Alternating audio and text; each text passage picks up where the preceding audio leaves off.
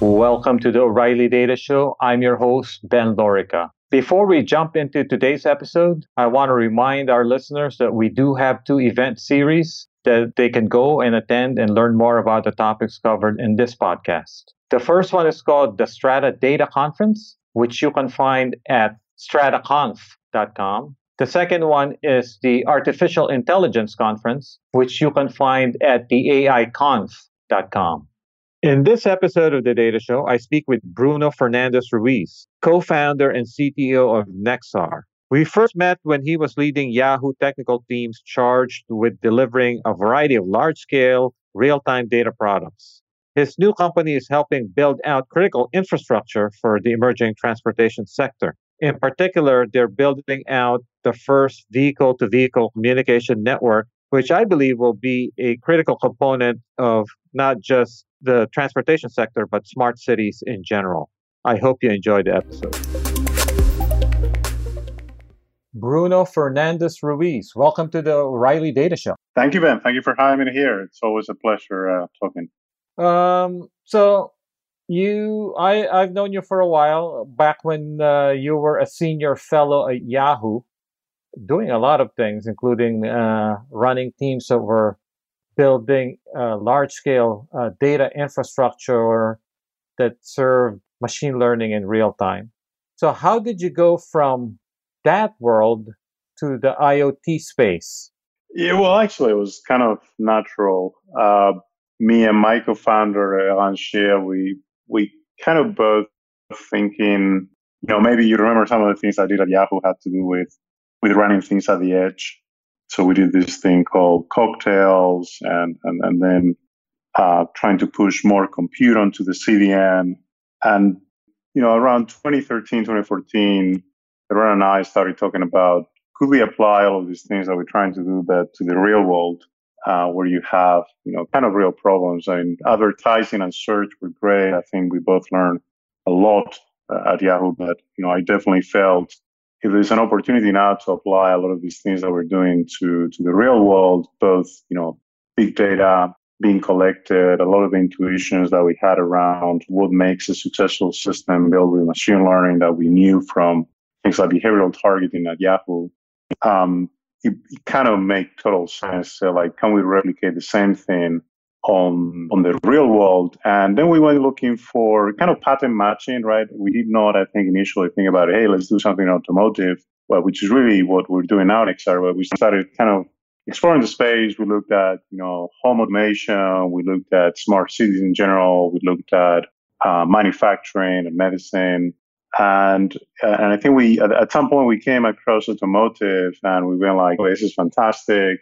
It has the same, it's truly big data. It's not like small data. I think, for example, things like fitness devices for the time being still small data. For example, it was connected. We had a chance to move driving data to the cloud, to the data center. It was something that users were assigning meaning to it. So, again, back to the example of manufacturing, if something fails, it's very hard to know what that failure happened. Whereas drivers are all the time telling us what's happening, the same as on web search that, a click is a direct proxy for engagement. So, I think we looking at that and automotive became very, very clear that it had all the things that we had done previously, but applied to a world problem that was evolving. We also saw that the compute capability on the phones was increasing. GPUs were there. That was a big change in terms of what had been possible.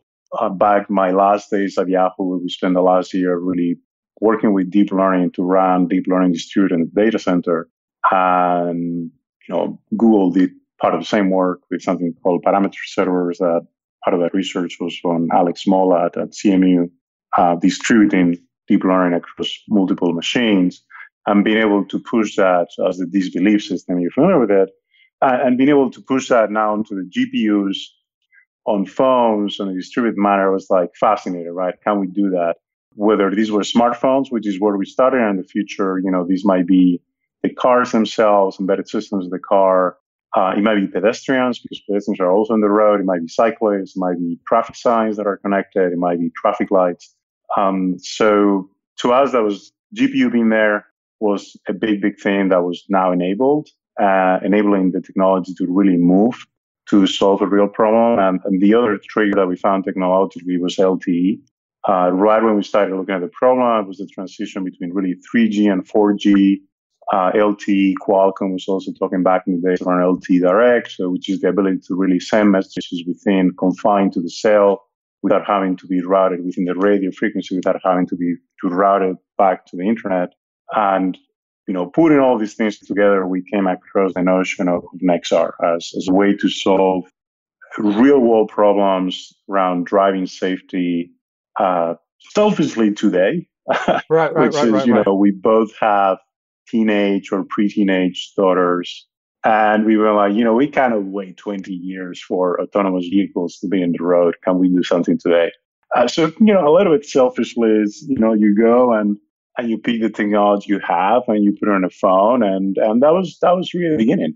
So, actually, I thought for a while you two were going into the personal fitness space, because I remember the last time I saw you, you were wearing a lot of these personal tracking devices. So then, but then you guys ended up in the automotive space. So what exactly does Nexar? What problem is Nexar trying to solve? So it's funny you mentioned the fitness. I still wear all those devices, and I still call it. I'm kind of a biomechanical engineer by hobby. One day maybe I'll do something about it. But no, seriously, on the automotive side. So essentially, think about it from first from a technology perspective. Imagine if every vehicle on the road, there are anywhere between 1.1, 1.2 billion vehicles on the planet. If any vehicle on the road was equipped with a transponder that allowed it to connect to a network and say, hey, here I am. This is where I'm going. This is how fast I've gone. This is where I've been in the last 10 seconds. This is where I think I'm going to be in the next 10 seconds. And you were sharing that with all the vehicles that are around you, so that all these vehicles can predict and not kind of react, but proact to how they should behave in the road, right? So now you start solving for safety, you start solving for traffic congestion, you start solving for utilization of the road, for pollution. Like there are many, many, many problems that actually you solve it. If you remember as Minority Report, as a movie, at some point, Tom Cruise kind of jumps onto some sort of van or like he gets on the road and then the car kind of aligns itself and all the cars are going parallel to each other, the auto drive, right? So that's kind of the vision. I think with autonomous vehicles on the road, that will be even more important, because you'll have autonomous vehicles, you'll have humans sharing the road, and then how do these things talk to each other? There was something actually starting last week in the UK. You might have seen it, that the UK is now going to finance platooning experiments with tests with real trucks on the road.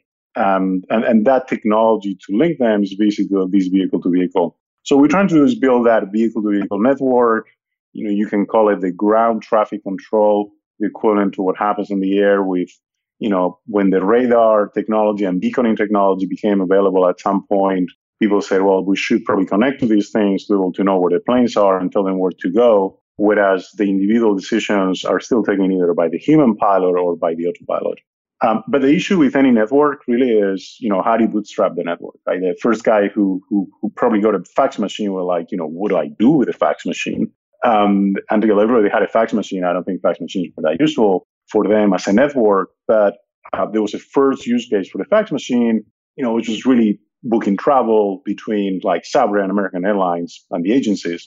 And then as more people were booking travel, then, two banks are booking travel. They realized, well, actually, we can send faxes to each other. So if you extrapolate the same thing here, what we're trying to do is we said, okay, can we build a simple application that delivers value to people for safety today? You're familiar with the term advanced driver assistance systems. These are the kind of systems that you can find in your car, high-end car, normally luxury cars, that will give you a warning because you're getting too close, a warning because there is a pedestrian crossing that you might not have seen, a warning because your departure lane. So they can be warning systems. Some of them are control systems. So you have things like automatic electronic braking or the much, much simpler adaptive cruise control that will keep the distance to the car in front of you. So, what we thought is like, can we do that on a smartphone? Can we bring that to the masses as as a way to bootstrap the network, right? Because the more people use that, then the more nodes will be with that vehicle-to-vehicle node.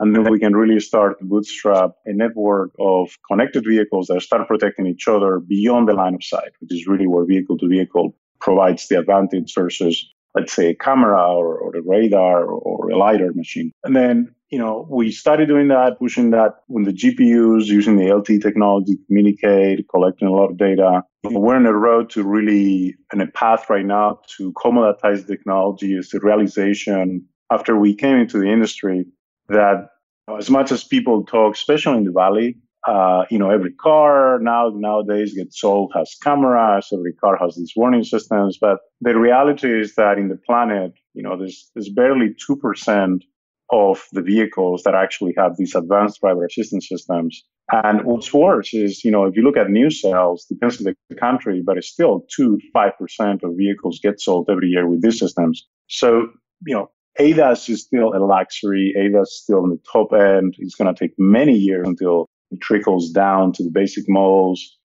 It's still an optional package, which I think just business-wise, it just doesn't make sense, right? Because if you look at the aviation industry and how the aviation industry evolved over the years, you don't select to fly American Airlines or Delta based on one being safer than the other. You don't select McDonnell versus Boeing versus Airbus because of the safety record or the particular manufacturer. And that's because that industry has accepted that safety was not a feature they were selling. Whereas in the automotive industry, people still selling safety.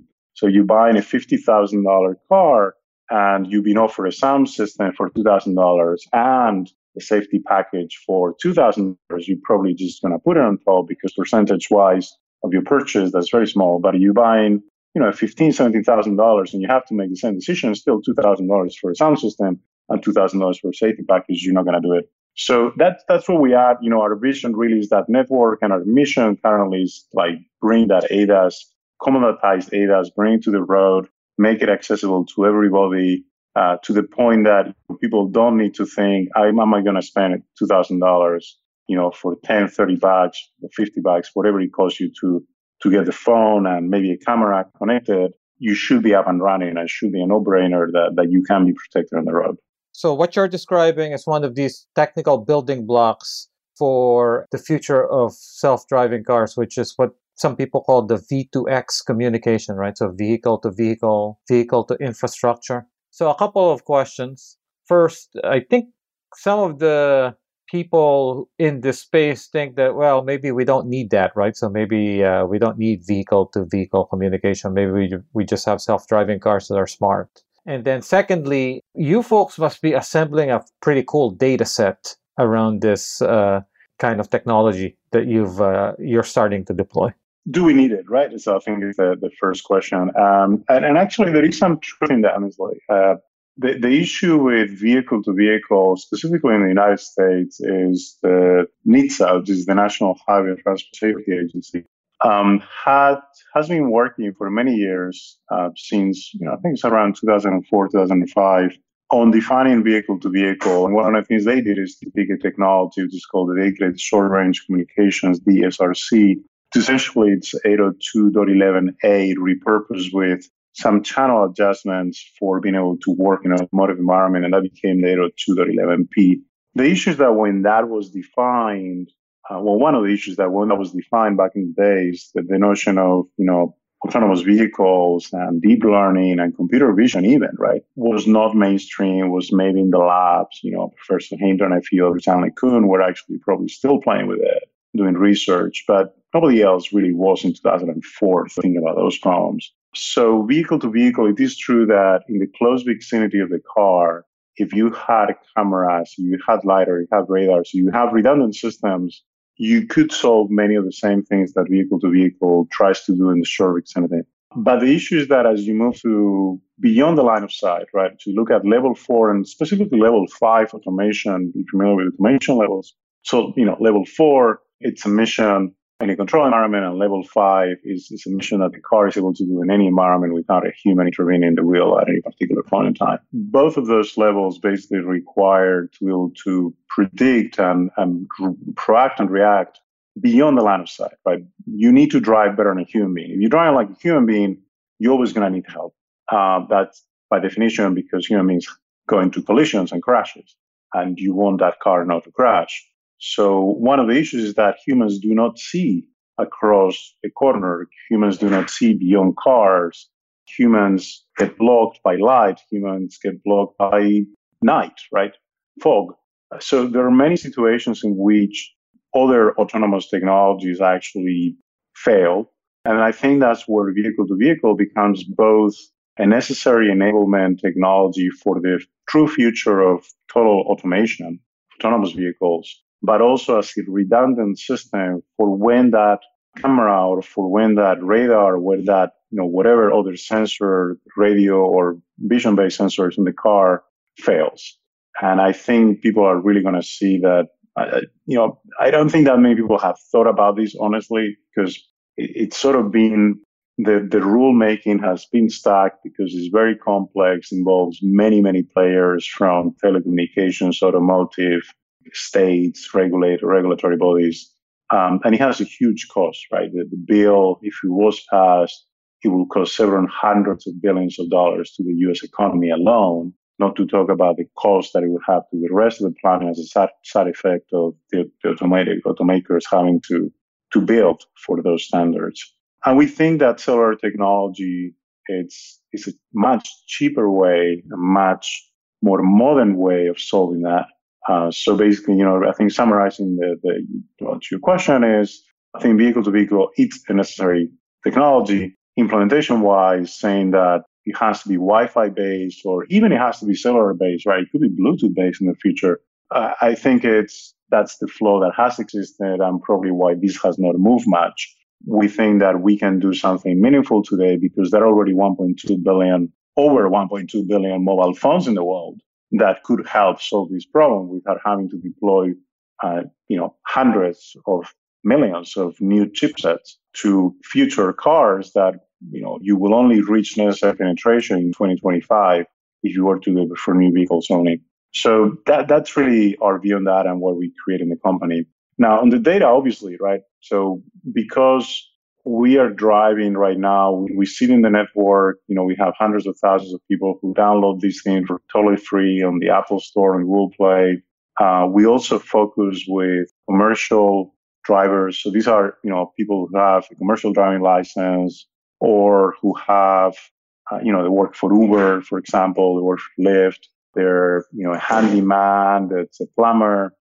So we work with all these people to really make them be safer. And the application itself is designed to collect data. It's not just designed to warn the user, but it's designed to collect data, right? And that really goes back to the philosophy of the company when we started. I was talking about search, right? Which is, if I go back to my days, very, very early days at Yahoo before the Yahoo transition search to Bing, one of the things that was very clear is that we were tremendously ambitious to index the web, as much of the web all the time and as frequent as possible, right? So coverage, freshness were extremely, extremely critical to ensure relevance on the results. So I think that worked well because when you crawl in pages and where people are searching for pages, the search queries and you can collect the search queries and then you know how people react to the search queries. So you know where they click on, they know when they bounce, they know how much time they spend on the landing page. So you know the whole flow of interaction of the user and you always collect that, right? So one of the things that we were extremely keen when we built it is if we want to build a machine learning algorithm that really emulates how drivers react and how drivers should act, we need to have as many of those miles of driving recorded as possible. So we are recording the video, we are recording the acceleration, the deceleration, the steering of the vehicle. All of that data is being moved to the cloud. Now, you might say, well, hold on a minute, right? How do you do that?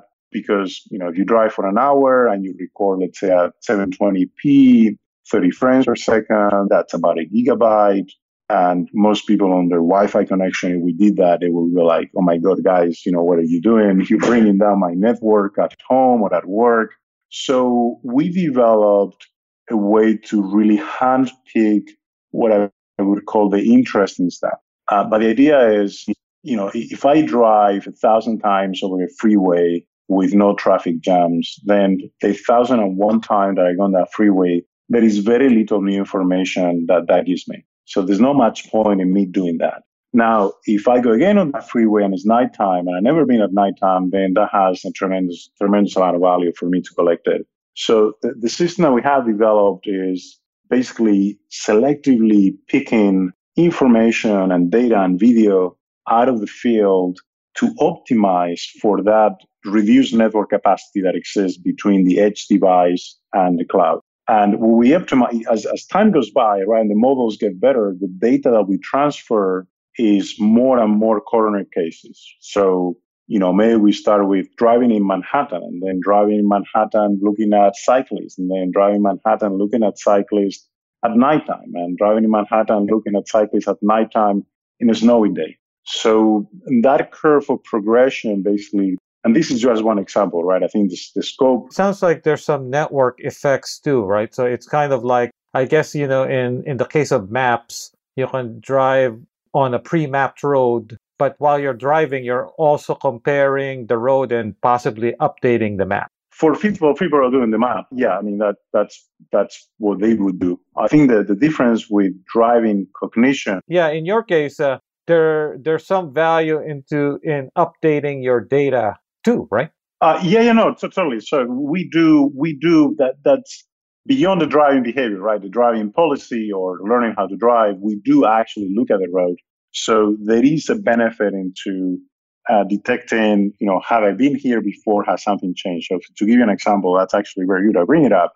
Is if you drive in and a right turn is permitted and you see cars have gone by and suddenly one day you start realizing that nobody's turning in right, you want to get video footage for that intersection to understand what is going on, right? Maybe there is a work screw, they have lifted a manhole, they're working to close the lane, and that right turn is not illegal. So totally true, there are transient changes to the infrastructure that require mapping updates that are going to live for a few hours that we need to know and that any autonomous company needs to know, and for which you need to have this system of interestingness at the edge, that you cannot collect everything, but you need to understand what has changed or what do I not know about. Another example is we started doing garbage trucks detection because garbage trucks in Manhattan basically cause a lot of traffic jams. And if you get stuck behind it, you're stuck behind it for quite a while. So one of the things we started to do is detect garbage trucks, and the model that we built was working well, and then started snowing. That was January, February this year, and it was snowing in New York, like sometimes does. And suddenly the accuracy, the confidence of that model, we started going down, and we detecting still the tracks, but the model says, hey, I think this is 50% or 55% probability of being a track. You go like, well, that's not good enough. But let me do something. I think that's interesting that you think you're finding a track, but you're not sure you're finding a garbage track. Let me bring that to the cloud. And then through the cloud, we run all the analysis, including a human in the loop, to fine tune the model and then improve the model. And that ability to find interesting stuff at the edge is really what makes it a true learning system. So back to the Google and the Yahoo search examples, right, is you're not trying to do brute force everything. You're always going down the tail to the next problem and to the next problem, to the next problem. And here it's exactly the same. How many times have you seen a cow crossing the road? Well, if you're in the US, probably not, but in India, probably all the time. How many times do you see a three-wheel pram crossing the road? How many times do you see a monkey crossing the road? How many times do you see a car driving in the opposite direction on the lanes that shouldn't be in the motorway? So these are examples that happen in the real world. And if an autonomous vehicle has not been trained or doesn't know what to do with that data, then we have a problem. And that's fundamentally, as a company, what I think the data we collected so far is special. Through this network of drivers today, we are collecting about 100 million miles of driving per year. To put that in context, that's probably an order of magnitude bigger than anybody out there from a video perspective. And this data set contains over 5 million what we call corner cases, collisions, danger situations, which are the true edge cases where you want to develop your algorithms for. Develop an algorithm for doing adaptive cruise control and avoiding obstacles. Okay, that's cool. That's the first step. What really matters is back to the example, right? How do you deal with the cyclist at nighttime in Manhattan when it's snowing? That's that's the edge case that you need to learn from. And that's the data that we have that I think makes us special for an ability to develop algorithms right now. So let me ask you this, as someone who's not in the space, and I imagine a lot of our listeners aren't into the weeds of the car industry. So frequently we hear people and companies saying, "I have so many miles of driving data. This other company has fewer miles than me." So, Bruno, at some point, is there such a thing as diminishing returns? In other words, if I have, let's say, I'm just going to throw out a number there. Let's say if I have 10,000 cars driving around Manhattan, is that enough? So who cares if the other company has 100,000 cars? So is there such a point where there's diminishing returns even for big data? Mm-hmm. No, they are diminishing returns. That's totally true. However, more data is still better data. And a way to understand it is that you can build an algorithm for pedestrian detection that is 99.99%, which means that once every 0.001, you're killing somebody once every 100,000 times. Or if you build it with 99.999, you kill him, once every 10 million times. If you look at it from that perspective, like, it doesn't matter how good your algorithm, you're always going to kill people. So if you could build a better algorithm, would you do it? And then the second question is, if you have more data, does more data help you build a better algorithm? And the answer to the latter is also true, right? So you might have seen a paper that Google Research published back in July, where they said that if they augmented the training data by millions, 100 million, 200 million, 300 million, 500 million examples, they still saw that the quality of the models that was being built was still increasing, even when that data had noise in it. It does not increase linearly, to your point, right? The return of having more data is not linear, it's actually logarithmic, but it still makes sense to do it, because going from a 99.9 to a 99.99% is actually a big deal when you're talking about human lives. You alluded to this earlier, but you are collecting a lot of data, specifically even high quality video data. So, and then you said that obviously you can't upload all of that data because that would bring the network down. So how exactly do you make the selection as to what data to upload? So what we do is, on the phone today, because we operate on a smartphone, we're able to cache locally a lot of data. We share some of the data with the server around positioning, around acceleration, rotation, steering with the server side. Also, we share, for example, things that we detect on the phone. So not the actual raw frame, but actually is being detected. And then between the server and the device, we define what makes interesting. What is interesting, we then cut it out of the full video. And whenever it's possible, which is normally when you get to Wi-Fi, then we upload it. So instead of uploading that 1 hour of driving 1 gigabyte, when you get Wi-Fi, you're only going to upload 15 or 20 megabytes of data, which is totally feasible for most people on Wi-Fi. And even if you wanted, you could also do it in cellular right now. With a lot of people are starting to have unlimited data plans for cellular data. So that's a collaborative system between server and the client, and really optimizing for finding interesting data, as I was talking about earlier. The other question, of course, is privacy and security. What systems do you have in place to protect people's privacy? And I guess, someone listening out there might say, oh, so that means can law enforcement subpoena this data at some point down the road, right? So that's a valid question and something we care about deeply. I think, first of all, there is an even more fundamental question, which is, in the United States, at least, the road is public. It's public domain. So I think there's a question that people like Jeff Jarvis have been thinking about for a long time, about this notion of publicness, right? And the value of making certain data public. So if somebody gets shot on the road, or somebody's walking down a sidewalk and gets shot, and you have footage of that, should you have the ability to actually hide it if that's incriminating somebody? And probably the answer in any legal system in the world is that actually will be a crime to hide that footage. So I think there is a bigger argument to be had there around the utility of having evidence of what's happening on the road when people are essentially driving with 2-ton weapons. And we've seen those attacks now, in London, in Barcelona most recently, where people are actually using their vehicles as a weapon. But putting all of that aside, right? When we started the company, one thing we thought about it was exactly that, right? Which is it's a difference between bringing back public value and becoming a weapon of an authoritarian state. What we're saying is actually the data that we have helps citizens defend themselves sometimes against an authoritarian regime, or sometimes, isolated incidents where maybe the police is overreaching. We have a couple of cases, for example, in San Francisco with Lyft drivers, Uber drivers, who, as you know, sometimes the social stratus that they come, they're working hard to make ends meet. They drive at night, and sometimes the police stop them and say, hey, you did a California roll, you didn't stop at the red light. And the driver will go like, nope, I have evidence, you can sit here, and you can actually get the police to stand back and let you go away because you did not commit that offense, versus not having the evidence and getting a ticket. So I think we've seen that a little bit from people who are using the technology as a way to really defend their civil liberties. But beyond that, I think, what we have in place, and is that we do not want to be that big brother anyway. We do not work by definition with any police authority in the world. We do not share data with federal authorities.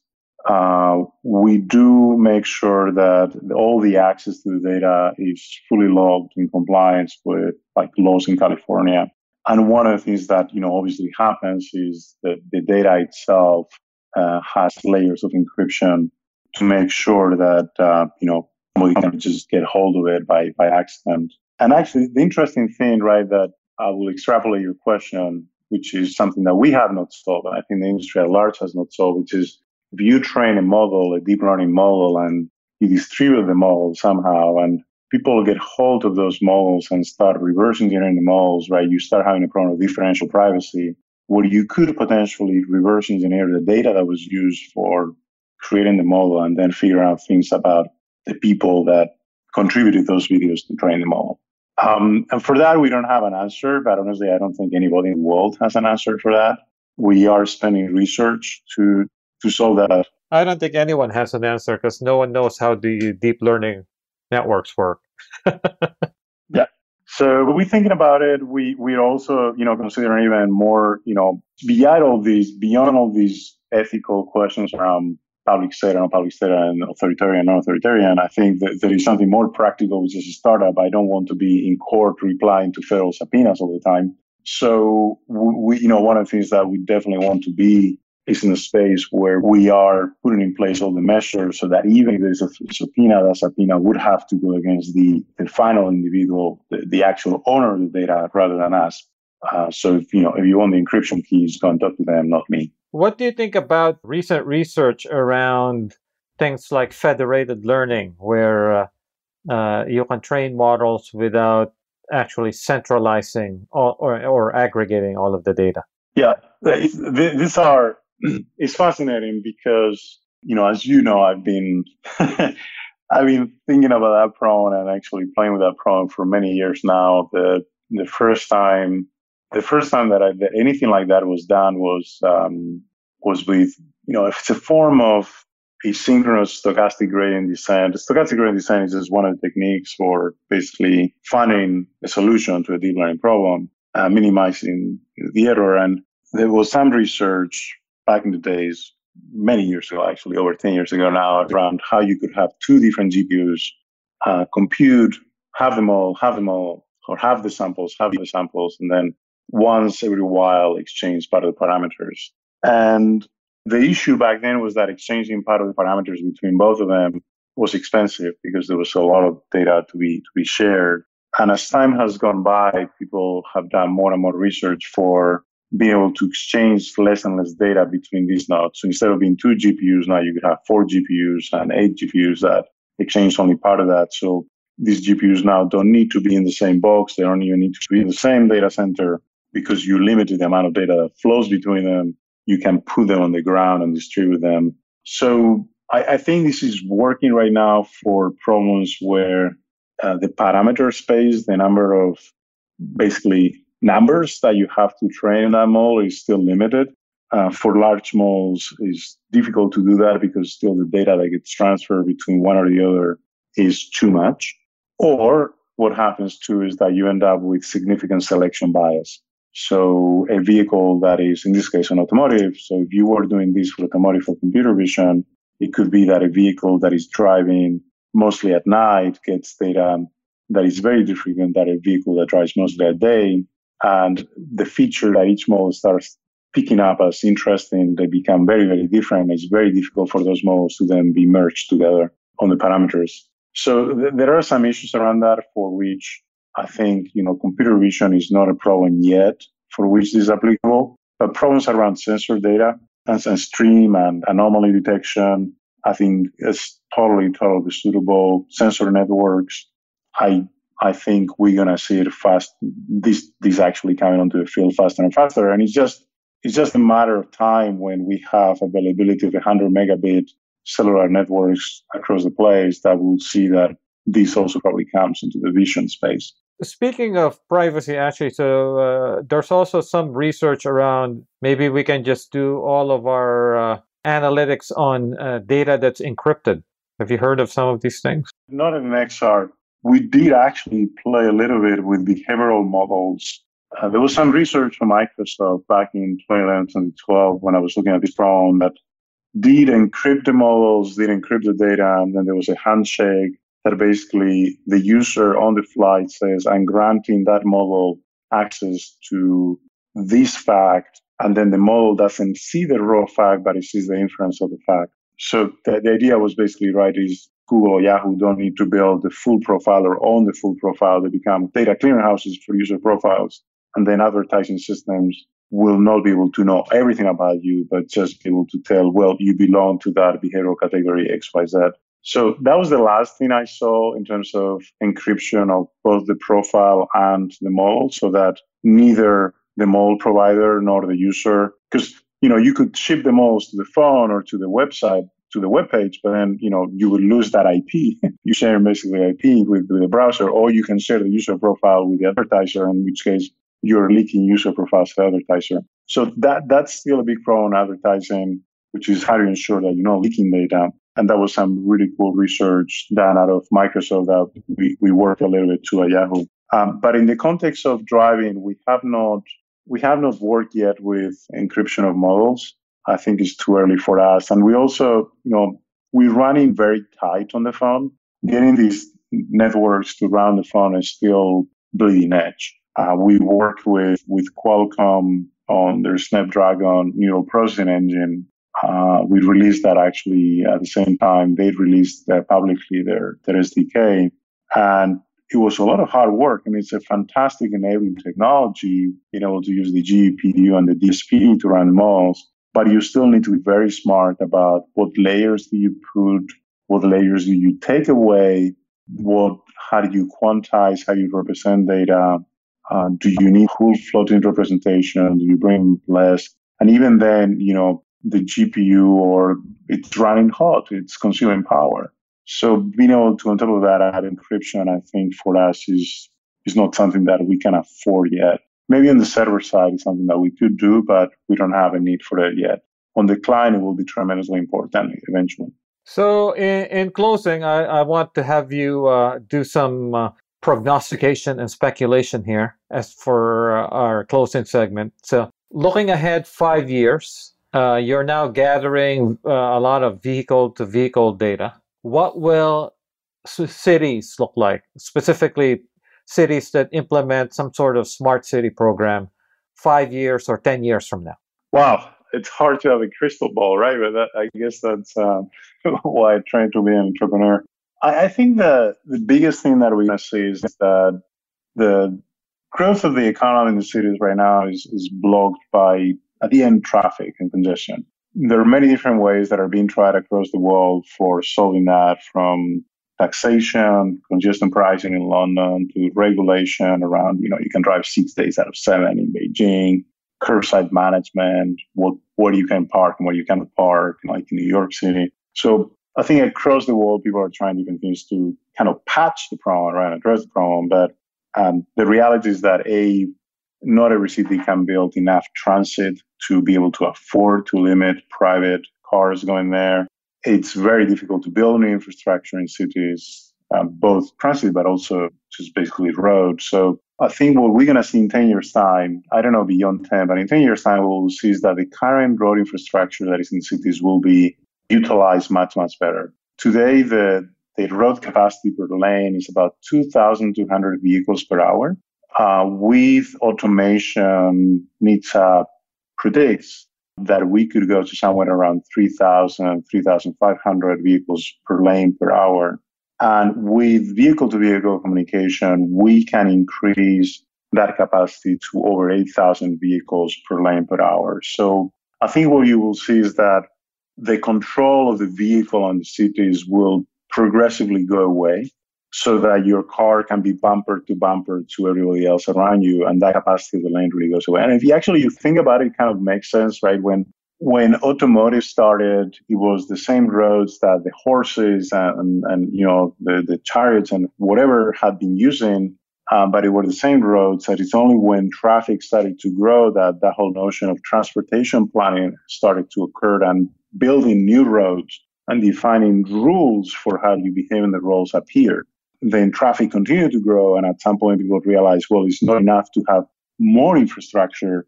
Now we need to regulate infrastructure, and like traffic lights appear, right? So we went from microscopic regulation to something that is called mesoscopic, which is, at the intersection level, the traffic light level, which is how we operate today. There's still friction, right, between a red cycle and a green cycle. People accelerate, they brake, and there's a lot of inefficiency in the city. And then the next step, really, which I think will happen in the next 10 years, is that we will have to give that, the same way we give the freedom around the road where we go in, the same way that we give the freedom in terms of, when do we stop. Now, the next thing that we're going to have to give our freedom in the cities around how we drive, the microscopic decisions that we make around acceleration and braking, so that we can actually manage the roads. I think that will happen. Now, whether it's through vehicle to vehicle, whether it's through another technology, I think is to be seen. The benefit of vehicle to vehicle, I think what we do in vehicle to anything, vehicle to X, is, you're solving many other problems on the side. You're solving public safety, you're solving parking, you're solving pollution. You are enabling the city to solve many things for which otherwise would have to deploy fixed infrastructure. You look at London. London has anywhere between 3 million and 5 million cameras deployed, and is being referenced as one of the examples of the world that is probably leading that smart city revolution. If anything happens in London within 24 hours, it's possible for the authorities to really go back to the footage. But those 3 million cameras need to be installed, they need to be fixed, even at a 1% failure rate. That's 30,000 cameras per year. So you need people to maintain it. It's actually a significant amount of money that most cities in the world cannot afford. And I think that's where a vehicle-to-vehicle solution that is crowdsourced, where people have these cameras recording the road to protect themselves, they're also, as a side effect, helping have that network of cameras in the road that are becoming that tool for cities to become smart. So we'll see, right? Time will tell. As you're talking, I just realized, because of course, living here in Silicon Valley, one of the things I read about sometimes are these flying cars. But as you were talking, I'm going, actually, for flying cars, we actually need vehicle-to-vehicle communication. Otherwise, it'll be complete chaos up there. Absolutely. And that's why, it's back to example, air traffic control is something that people understand, right? And the towers coordinate with each other, and you have radars, you have beacons, and it's the same, right? So you think if the cars were to move 3 meters up in space, we know we would need air traffic control for the vehicle, for the cars. So now think about it and bring them down 3 meters back to the road, and it goes like, why don't you need it on the road? That's actually a fantastic intuition, right? If you do flying cars, if you stop them flying, you still need the traffic control. So this has been great. Thank you, Bruno. Well, thanks to you, Ben. It's always a pleasure. You can follow Bruno Fernandez-Ruiz on Twitter at Olympum. Thank you for joining us. If you like the show, you can subscribe and rate us on iTunes or Stitcher or TuneIn.com or SoundCloud and never miss an episode.